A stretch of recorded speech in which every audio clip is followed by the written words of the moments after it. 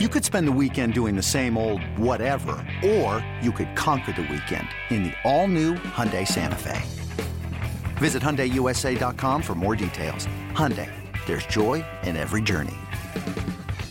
Now, clones, if I had to boil this show down to one single word, it would come down to this: performance. Performance.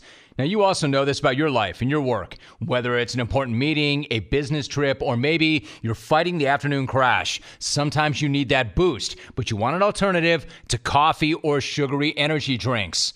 I discovered something that's going to help you take your game to the very next level. It's called Dawn to Dusk. It's by Brickhouse Nutrition. Dawn to Dusk was designed to be a healthier, more effective alternative to typical energy supplements. And with as little caffeine as a single cup of coffee, Dawn to Dusk can still provide up to 10 hours of clean energy. It heightens focus. It even improves your mood. And unlike coffee or energy drinks, there are no jitters. There is no crash. Just clean energy and focus. Also, no calories or sugar. You want to go to brickhouserome.com.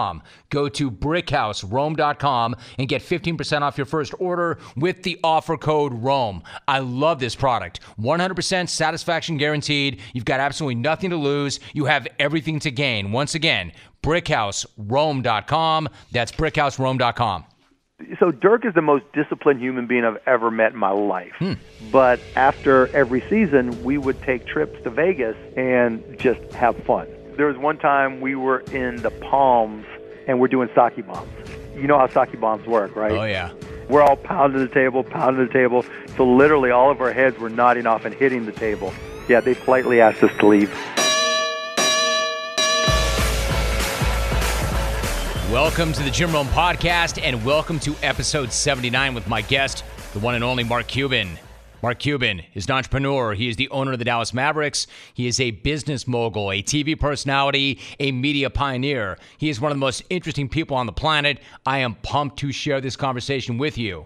Hard to believe, but I've been rapping with Mark Cuban for more than 2 decades, and this is that kind of a conversation. We cover a ton of ground, all the way back to when Cubes was teaching dance lessons to sororities, to nearly losing a digit, chopping ham in Pittsburgh, to slamming sake bombs with Dirk Nowitzki in Vegas, all the way back to the officiating in Game 1 of the Rockets-Warriors. If it sounds like we covered a lot of ground, it's because we covered a lot of ground. So pot up, F79 with the legend Mark Cuban starts right now.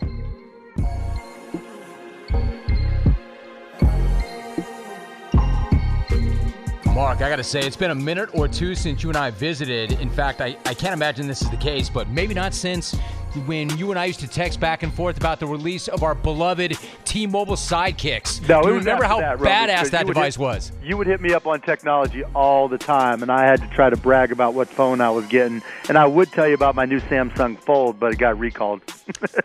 Dude, have they already recalled that thing? Yeah, they brought it back. My phone was great, man. I loved it. I mean, it opens up so the screen is big, and it's the only downside was it didn't have a headphone jack, kind of like the iPhone. But other than that, I love that thing. I can't wait to get it back. God, that's really something. I did not get one because the fact is, Mark, it's kind of crazy. I'm an iPhone guy, not because I'm such a disciple of that, but the ecosystem is so crazy that I can't live without the iMessage. Literally everything I do is because of an iMessage. Is there any cure for that? I believe it. My attitude is I actually have 3 phones, one on each different network. So I've got T-Mobile, I've got Verizon, and I've got AT&T. And so 2 of my phones are Samsung and 1 is iPhone. But like when I travel, you know me, I'm not a meetings or a phone call guy. And so if I can't get access to a network to do my work, then I'm stuck. And so I have a little bit of everything. So I'm equal opportunity. Yeah, it really is amazing. Given what you've accomplished, you are not a meeting guy. You hate meetings, don't you? Oh, I hate them, man. It's just the biggest waste of time ever. I mean, I'd rather listen to nails on a chalkboard. Because you got to sit in there and you got to go, so how the kids, where the donuts, what's going on. Then you got to set up the meeting. And then, the people who have to talk. And then it comes down to, okay, what are we going to do for our next meeting? Where I'd rather be like, okay, just send me an email. I'll ask you my questions. You give me your answers. And not only, can we do it whatever time we do it, but I have emails going back 25 years. So now I can search back and literally I could go back and, brag about, Jim Rome being on AudioNet back in 1996, and have emails from back then. God, that is so great. In fact, what about that, Mark? You go back to 1996, and I think that's right around the time you and I started to communicate. Yep. So when you back then were trying to push things like internet broadcasting, when people didn't even know what the internet was, Yep. What was the general reaction when you were pushing audio over the internet? How much pushback was there? It was like, you moron, just turn on a fucking radio. Right. Or turn on a fucking TV. Yeah, right? It's just like, what are you doing, you fool? It's just like, don't you know how to use a radio? But, because back then, to get on the internet, you had to have a PC with a modem, download TCP/IP software, then connect to, then you have to have a browser, then you had to figure out how to type in the www URL, and that was complicated, and it was slow, and so, and it was expensive too, so people really didn't get it, but it was pretty obvious to me and a lot of people that all that stuff was going to get easier and a lot less expensive. And obviously, 20-some years later, it is what it is. All right, so you saw all that. But if we go way, way, way back, I mean, now you're obviously one of the most successful and recognizable entrepreneurs of the generation, but you grew up in a working-class family in Pittsburgh. When you were coming up, Mark, when you were growing up, were you kind of set aside as like some sort of prodigy, the wonder kid that everybody had extremely high hopes for? No, not at all, man. It wasn't that way at all. I mean, I was smart. I mean, I wasn't the smartest kid in class, but I was up there. But I mean, my dad did upholstery on cars, and my mom had odd jobs. And I mean, I remember being in high school and my mom being worried about me, and so she got me a job.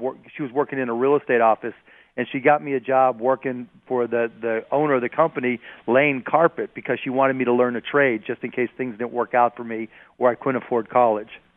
It's amazing. So she wanted to make sure you had something to fall back on. Yeah, but at exactly. the same time, you had a hustle. You were working your hustle already. What kind of jobs did you have on the way up? What types of things did you do? Oh, Lord. So, like, I sold baseball cards when I was like 9, 10 years old to kids in the neighborhood. I would, repackage them so you had a pirate, in it, because I grew up in Pittsburgh. Then sold garbage bags. My dad got me a job for a little side hustle so I can get some basketball shoes. I sold magazines door to door. I mean, I can still remember some of my pitch. Bam, bam, bam. If you told, this is back in in the 70s and 80s. If you told your husband that you were spending 29 cents a day for the education and enjoyment of your family, wouldn't he be really proud of you? Oh man. And then I just did everything. I was a stock clerk.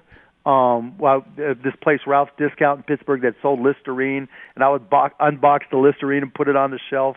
I worked at a grocery store called Gracie's. I worked at a place called Isley's in Pittsburgh. And in Pittsburgh, there's like a local delicacy called chip chop ham. And so, like, the first week I'm working there, I'm slicing ham, and I wasn't paying attention, and literally I sliced off the tip of my second finger. Oh, shit. And it's just like blood everywhere. I mean, fortunately, it didn't do any real damage. I just got to let a funky fingerprint.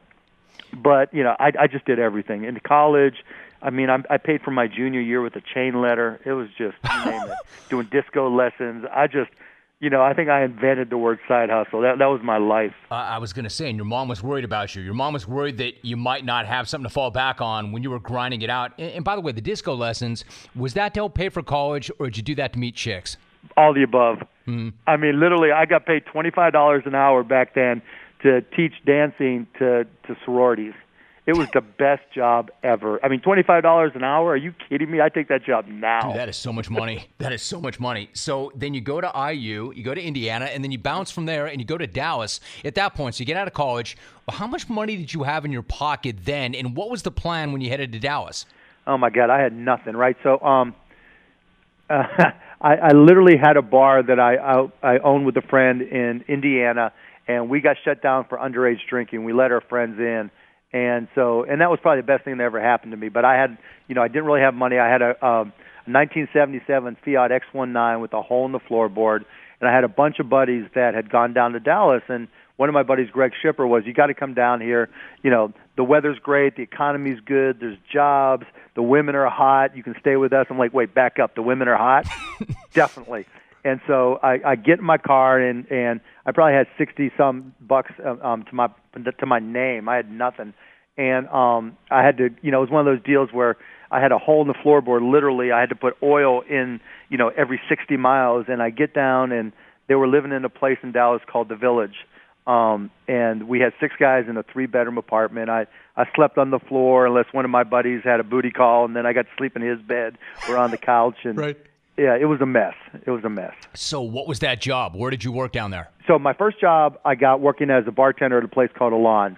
And so I was the rookie bartender, and so, I would fill in, and then I would do bar back type stuff and clean up and stay there till like 3 in the morning. And then during the day, I was just looking for jobs and ended up getting a job after a little bit at a place called Your Business Software, which was like one of the first retail software stores in Dallas. And I didn't really have a computer background at all.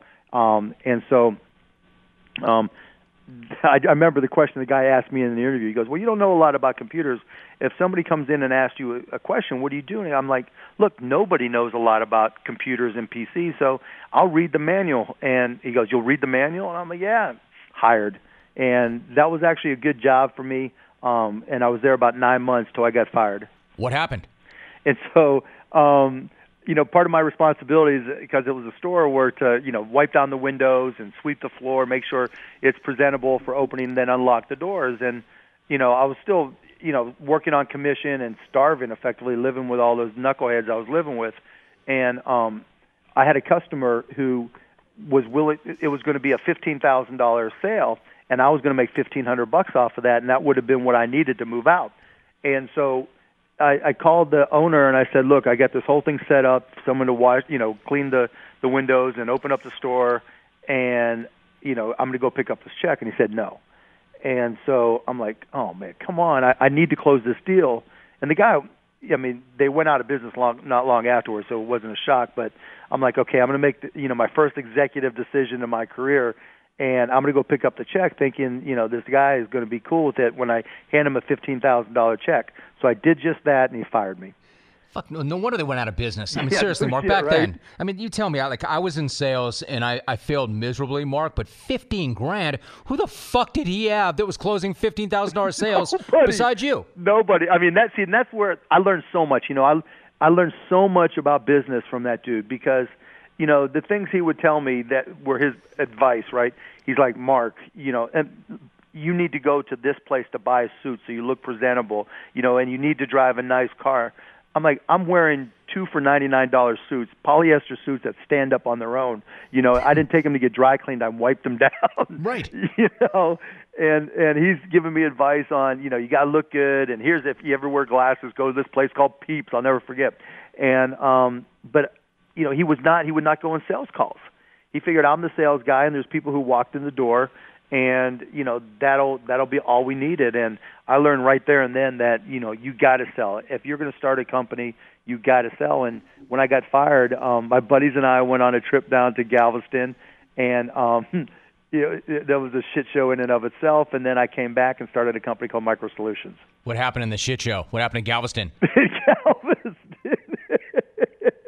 It was like 6 guys, just swamped in this place, and we have pictures of it. It's hysterical where, we found this girl who wore these suits that, back then, I'm not even going to go there. It's, but in any event, it was just a whole lot of cheap beer and, being stupid and doing rot gut vodka and having fun. Mark, I don't want to be irresponsible. You and I are close in age, and like I said, you and I go back some more than 20 years. Yep. Like you just said, I don't want to go there. Back in the day, you and I would have gone there. In a heartbeat. Right? And the world's changed. I talk about this all the time. I'm really proud that I still have a show and a brand and a podcast, blah, blah, blah. But damn, the show was so much better back in the day because we could go there. How do you navigate, and as somebody who runs the companies that you do, and social media being what it is, you got to pick your spots now, right? Yeah, you do. You always have to be aware, and you just, anything you or I say, you just assume somebody's going to repeat it somewhere. And, I'm never going to be completely politically correct and all that, but, and my kids are 9, 12, and 15 too. And so, I think that has more of a bearing on what I say than anything else. It's too late to go back and, recover the things I said and did when I was single or, when I was younger, and that what's done is done there. And, but I guess that, I think more about them than what somebody might say on social media. It's just because they're obviously checking it out and seeing it as well there.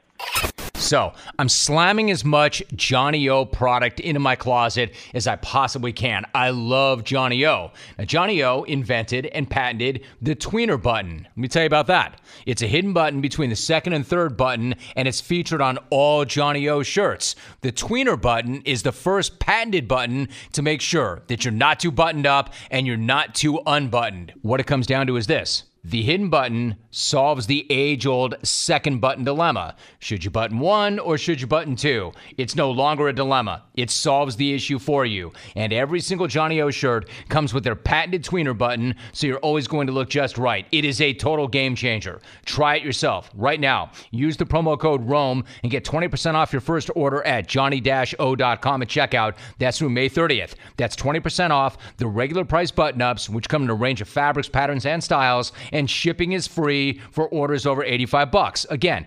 johnny-o.com, promo code ROAM, and get 20% off your first order, free shipping on orders over $85.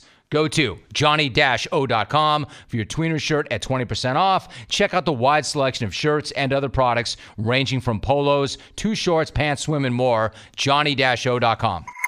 You co-founded Broadcast.com, and then you took that company public in 1998. It explodes as an IPO. Yep. It's up 250% the first day. I mean, you've probably had a lot of amazing days in your business career. What do you remember about that day? What was that day like? Not a lot, right? So here's what I remember. So I remember being in the car going to the NASDAQ stock exchange. It's not really an exchange, it's digital, right? But they have this big wall and everything where they show the openings of stocks. And we were betting on, where the stock would open. We had priced it so that it would have a big pop because we went this thing on the roadshow where you sell the stock to different investors, and people didn't have any clue what we were talking about. They didn't understand anything we were saying, didn't know what streaming was or internet broadcasting was, but they were willing to buy anyways because the internet was so hot. And so come the day, July 18th, 1998, we're going there to the NASDAQ, and, we priced at 18, and other folks in the car are saying, it's going to be 25. And I'm like, no, it's going to be 33. And they're like, you're crazy. No chance it's going to be 33. And so we get there, and we're waiting, and we're getting nervous because the market in New York opens at 9:30, and here we are at 10, then 11, and then at 12 o'clock, and it still hadn't opened, meaning the number of orders, they couldn't match up the orders from the buyers and the sellers because there weren't enough sellers, which was good for us.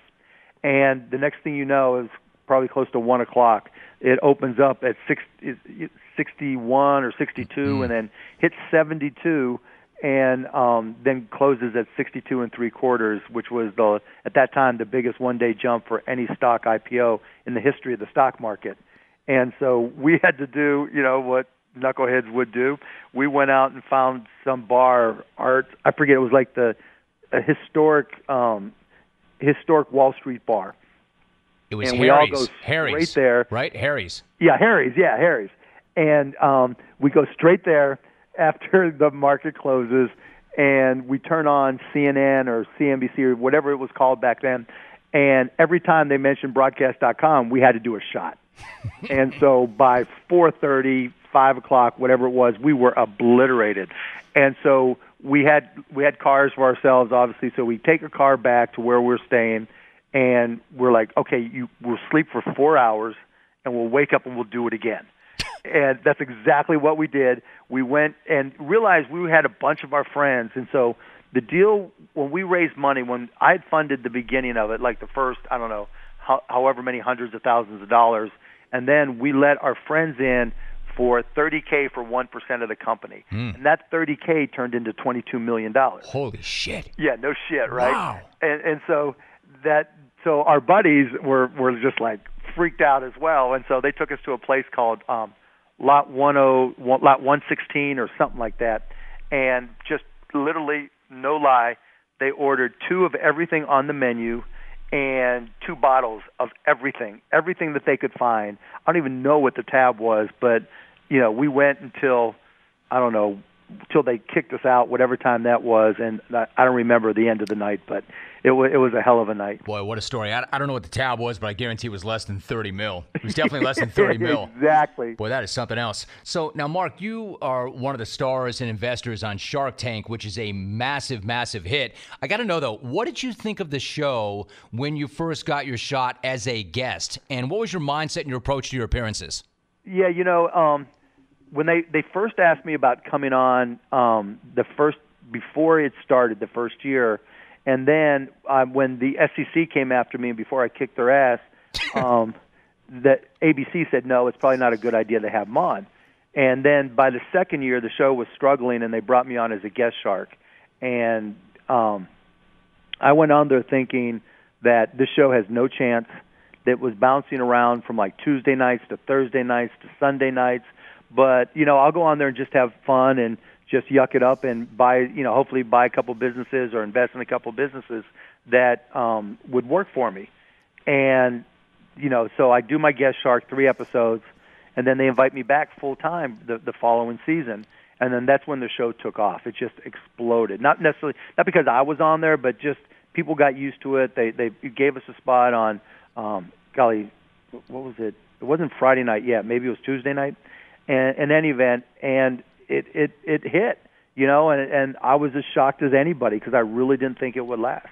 No, actually, I think that it's got a lot to do with them putting you on as a regular. So I'm curious, like, what's taping the show like? What are those days like? How many deals do you see in any given day? So here's how it works. We shoot probably 2.5 weeks in June and the same in September. And we'll get there. We go on. We were supposed to be on set at 8:30, and we start shooting at 9. I pull up about 8:15, throw on my suit. They throw on some makeup. I mean, you know what it's like when you do a TV show, right? So they primp you all up and start at 9 o'clock. We start shooting, and when the deals come out, we don't know anything about them other than their name. So when they walk out on the carpet and the deal's set up there on the carpet, they start pitching us, and that's the first we know anything about them. And, from there, it's just whatever we want to do. I mean, there's no set, we don't get information. They don't tell us what to do. It's our money, and it's all real. The questions are real, everything, the answers are real. It's all, it can be really intense. And I guess the other thing is on television, the deals last about 10 minutes. In real life, like if it's a really stupid deal, it'll last 20 minutes. If it's, marginally interesting, it'll last 45 minutes. But if it's intense and we all want a piece of it, it can last an hour and a half or 2 hours, and then they have to edit it down to something that's usable for television. And so in any given day, they'll bring in, we'll see 10 deals, and I feel sorry for the deals right after lunch because, the first one after lunch, we're like half asleep. But, yeah, and so we'll see 10 deals a day, probably 250 to 300 deals in a season, and then they'll cut those down, and probably of the deals we see, 25% of them won't air. And so, there's some unlucky schmucks that just come in there with their life on the line, and I feel horrible for them. And, but they just, for whatever reason, the producers didn't think they were good enough to be on TV. Shark bait. Yeah. That's what it is, for sure. So really quickly about that, too. A couple of years back, Alex Rodriguez was a guest shark on the show. Yeah. And you and he end up together in an investment with the Gronkowski brothers. Yep. Protein shaker bottles, right? That's not surprising. I'm curious about Alex Rodriguez, though, Mark, because this guy was the face of the roid era, the poster boy for cheating. Now he's the voice of baseball. He's J-Lo's fiance. He's a guest shark on the show. He's a business partner of yours. I've never seen a guy bounce back quite the way he has. How do you think he did that? Well, I'll tell you a little story that most people don't know. When Alex was suspended and going through all the shit, right?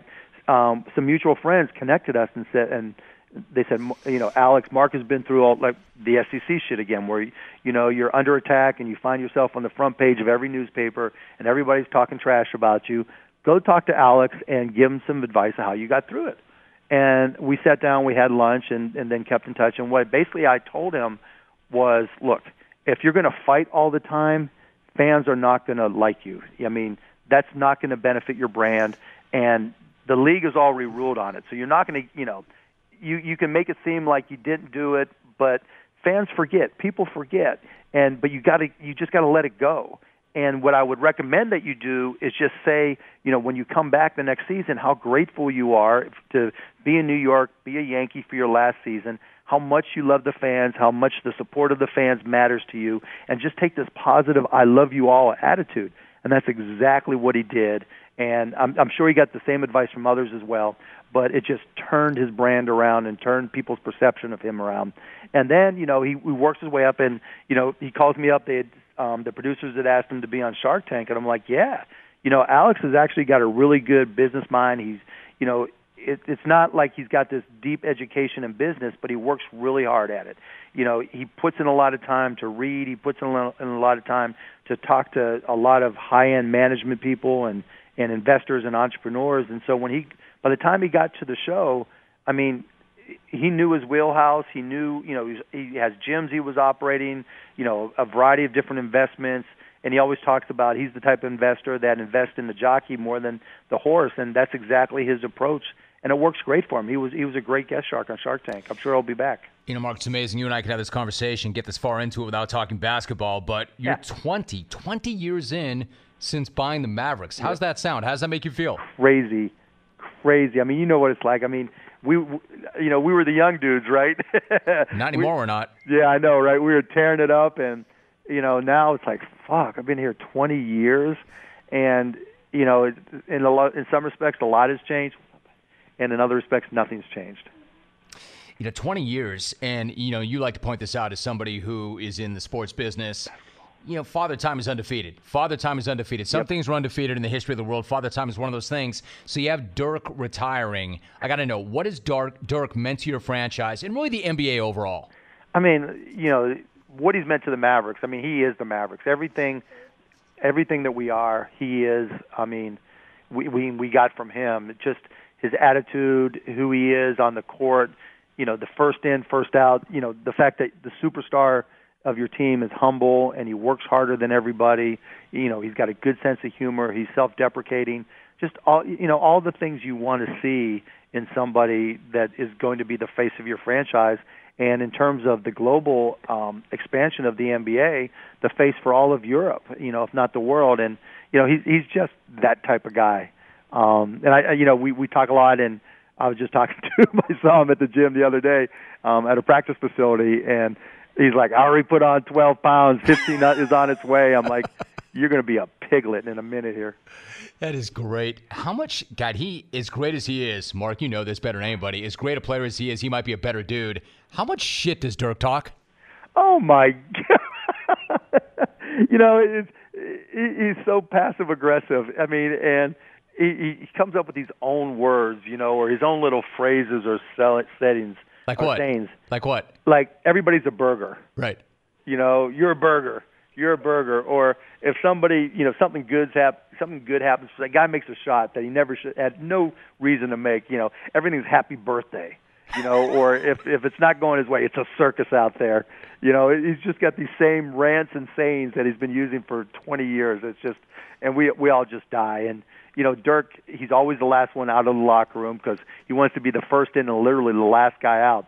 So after a game, we're always waiting on Dirk. It's going to be sad. I mean, we'll miss him, but I know he'll be around.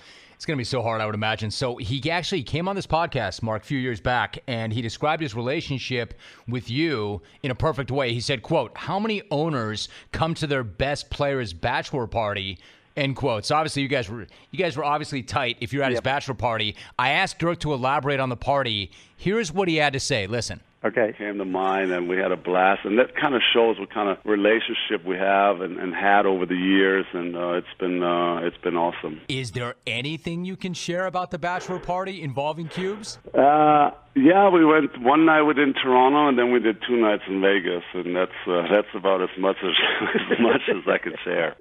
All right, so Mark, I know better than to ask the same question twice, but is there any stories that you can give away from Dirk's bachelor party? Not from the bachelor party, but I can tell you we've gotten kicked out of more than one bar. He's got to be a good guy to throw back a few with, right? Oh, I mean, and Dirk is the most disciplined human being I've ever met in my life. I mean, literally when, during the season, he won't eat sugar, nothing fried, no alcohol, nothing. But after every season, we would take trips to Vegas and just have fun. And there was one time we were in the Palms in Vegas, and one of the Chinese restaurants, maybe Tao, I forget the name of it, and we're doing sake bombs. And you know how sake bombs work, right? Oh, yeah. And so we're all pounding the table, till literally all of our heads were nodding off and hitting the table. And they politely asked us to leave. Yeah, you know what? Oh, they asked you to leave. Were the Maloofs still there at that point? Yeah. This was back in the day. And they asked you to leave. The Maloofs. They still asked us to leave. It was just, we were kind of loud. Wow! Did you guys make it up to the Ghost Bar? Remember the Ghost Bar back in the day? And making noise. What was that lounge? The Ghost Bar at that place? Remember back in the day? The Ghost Bar was upstairs. This was at one of the restaurants. Got it. So, Mark, 2011, and I really appreciate your time. We're almost there. 2011, you won it all. Was that, do you think about the one? Do you find yourself thinking about the one that you won or the ones that got away? The ones that got away. Right. Yeah. I mean, winning is amazing, but losing is always far more painful. Why is that? Everybody says that. It's so true. Every great athlete, coach, owner has always said that. Why is that? Why can't we focus on the good stuff? You lose more often than you win, I guess, and, it means something didn't go the way you planned. Yeah, I remember, the countdown, the most intense moment the year we won was the last 30 seconds where it dawned on me that we were going to win. We're up 10 or 11 with 30 seconds to go, and it was over. And then running onto the court, hugging everybody, it was almost anticlimactic right there and then, But, the times we lost, particularly when you think you're going to win or you have the better team and it didn't work out for whatever reason, that's the most painful because you just question everything that you've done, and that this is the nature of the NBA is that some guys get older and that'll impact their performance or their contracts are up, and you have cap space limitations, whatever it may be, and you don't know if you'll get the same opportunity again. Well, you've got that one. They can't take that from you. Listen, I'm a paid professional, and as a pro at keeping all of you in line and interviewing the right people in the right sports at the right time, here is some simple advice that can help you. When you're looking for pro tips on vehicle maintenance or repair, look no further than O'Reilly Auto Parts. Whether it comes to replacing your battery, getting advice on proper car maintenance, or even just getting the best bang for your buck, their expert team can help you out every step of the way. O'Reilly Auto Parts. Better parts, better prices every day. What do you make of the officiating in Game 1 of the Rockets-Warriors series and overall the state of officiating in the game right now? I've been tweeting about that. So let's start with question 2, the state of officiating. Yep. If you want to know the future of NBA officiating, look at the G League. Because without exception, at least to this point, all the refs come from the G League. And I just don't think we spend enough time, money, or effort in training them. And by the time we promote them to the NBA, because like we said earlier, Father Time's undefeated for referees as well, by the time they get there, it's almost too late to make them great. And so you get who they are by the time they get promoted. And I think that's creating problems for us. And I think we're supposed to start recruiting international officials more, but, we don't. And we don't go out there and just grab the best college officials, and just bring them right into the NBA. So, some things have got to improve, or we're going to have challenges. In terms of, the officiating right now, I'm it always can be better, and they'll admit that, and everybody will agree with that. But it's again, I think it comes down to management more than anything else. We've had so much turnover in the person who's in charge of NBA officiating. In my 20 years, we've had 8 people. And so that's 2.5-year term for everybody. And that's just not going to get it done in something that's so critically important to our business. And so, I have issues there. In terms of Game 1, in terms of three-point shots, the way I've always looked at it or learned, and different refs will agree and different refs will disagree, is when you think of a three-point shot, don't think of it as being specific or unique because it's behind a three-point line. If that same shooter did the exact same thing during the layup and there was contact and the player wasn't vertical, is it a foul? So if James Harden, contorts himself during the layup, we call it a great athletic play. If you can, even if it creates the contact, even if it's, as long as that defender is not vertical, then it's a foul. And it's the same thing for 3-point shots. You can contort your body as much as you want, but if that defender comes straight towards you, now if the defender angles, that's different, right? Because then there's not truly a contest, and you're not going into the shooter. But if the defender goes straight at you, you can make your body do anything you want, and if you can create the contact, more power to you. It's again, on the flip side, for a defender, if a guy's driving to the basket and you can get in front of him and he hits you straight on and you fall down, it's always a charge. But the onus on that 3-point shot is on the defender. And so the real question becomes if they should be called, should you even contest it? Or should you make sure you're just straight up and down like you would be right in front of the basket? You obviously have given this a little bit of thought. So bottom line. Over the years, it's cost me a lot of money. I know, lots of money. I really appreciate your candor on that, too. So bottom line, with the Rockets, do they have a right to have a beef, or did they let it get into their heads and get away from them? No, they have a right to. Yeah, if it was me, I'd be calling up the head of officiating and just be giving him shit left and right, asking him to change it. Because, like I said, it doesn't matter where in the court you are. If a defender is going what they call A to B, from where they were towards you, and they're moving towards you, and it's a direct line, and they create contact, it's a foul. Period, end of story, if you're shooting. Got it. Mark, really quick before you go, you've been on the cutting edge of technology for a long time. Because of that, people want to know where you come out on artificial intelligence. You know where I'm going with this. Yeah. Elon Musk is terrified of it. He's tried telling everybody that he can that it's a dangerous, dangerous threat to our future existence. Bottom line, are we creating our own demise, or is there a way to manage the power of artificial intelligence? So, yes or no. It just depends on what we do. There'll be things like robotic dexterity. Staying power of batteries, because right now batteries are too big and too bulky and can't last long enough to really create a robot or a bot or a Terminator, if you will, that can move and do things. And in terms of generative AI, where they start to think for themselves, you're also going to need to define the algorithms, or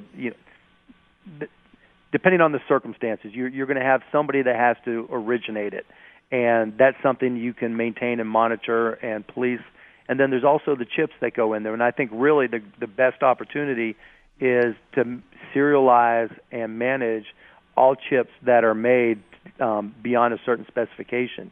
Because the big problem, and Elon missed this, is that there's only a few chip fabs, places that make really, really high-end chips in the world that can do the best of the chips. And one's in Korea, Samsung, and one's in Taiwan Semiconductor, which are both neighbors to China. And, China thinks that Taiwan is still part of China. And I think that's a bigger risk right now than Terminators taking over the world. I just thought of something else. Remember those two-way pagers back in the day, those Time Port? Were they Time Port 900s? Right? Remember those things? It's changed. No, man, that was great. Oh, I just thought of one last thing, Mark. Sure. I'm a huge Rick Carlisle guy. You probably know that. I saw with some curiosity that the Lakers may think about this.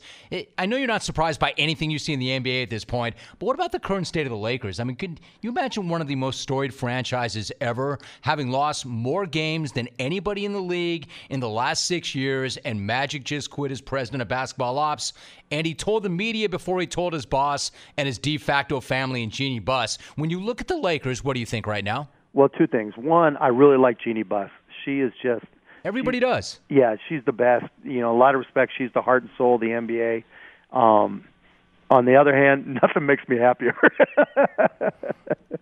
I've said it before. It wouldn't break my heart if the Lakers stuck forever. There you go. I think we're going to walk off on that. Mark, I am so glad to have you on this podcast. Anytime, I really appreciate you time, Mark. That was the best. You guys gave us a shot at AudioNet back in the day, and people probably would never have a clue who I am if it weren't for you, so I'm really appreciative.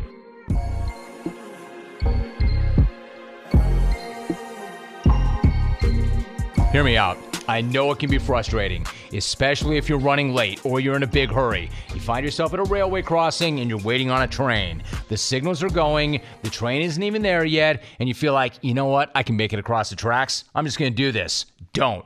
Ever, for any reason, because the train is going a lot faster than you expect it to be, and the train cannot stop. Even if the engineer hits the brakes right away, it can still take a train over a mile to stop. And by that time, what used to be your car is just a crushed hunk of metal, and what used to be you, probably better that we not even go there. The point is this: you cannot know how quickly the train is going to arrive. The train can't stop even if it does see you, and the result is the worst thing ever. So if the signals are on, the train is on its way, and you need to remember only one thing. You need to stop because trains can't. So how good was that? Find me another owner in sports who shows up like Mark Cuban. You can't. Huge shout out to Mark for the conversation and the candor. So good to finally get caught up with him. Speaking of catching up, if you've ever missed an episode of this podcast, all 79 of them are available for playback on demand at all times. And you want to go ahead and get subscribed so you never miss one ever again. Because once you are subscribed, every time I push out a new episode, it will automatically hit your device and download. It's easy, it's simple, it's smart, and clutch. So make sure you do that. Now, I know a lot of you have been waiting on the voicemails, and your wait is finally over. Here they are. I'll catch you next week for Ep 80 with Golden State Warriors GM Bob Myers. See you then. I'm out. First new message. Hey, War Steve motherfucking Elkington. Now bring back the goddamn voicemails, too. This is Darren and Cuna, and I am out. Message saved. Next message. Jimmy, Maddie, and Raleigh here. First thing, new to the podcast game, but listening to your podcast, the Elk is the fucking man. He should be a weekly contributor to the show. He is the fucking man. Message saved. Next message. What the hell did I do? I FaceTime Jim Rome. Message deleted. Next message. Jim, Whit from Southern Oregon checking in. A little behind on your podcast, but dude, that Ricky Williams interview was amazing. How intelligent and enlightened is that guy? Holy shit. And speaking of enlightened, I'm pretty high right now and drunk. And Hawk, shut up. You're still Sparrow to me. Kidding, buddy, kidding. If you're cool with Elk, you're cool with me. Nice job on the 26er. Fast and Furious, Paul Walker forever. Message deleted. Next message. Hey, Jim, this is Bob Kraft. Just wanted to call and talk to you about this handful of charges in Palm Beach County. This is basically just a handy excuse because we win the Super Bowl every year. I'm not going to take these charges lying down. And, you know, it's just to have to deal with this is just kind of hard to swallow. I'll talk to you again, but probably not before Palm Sunday. Message deleted. Next message. Hi, Jim. Are you going to tell us on the podcast who the hell that bald guy is? Message saved. You have no more messages.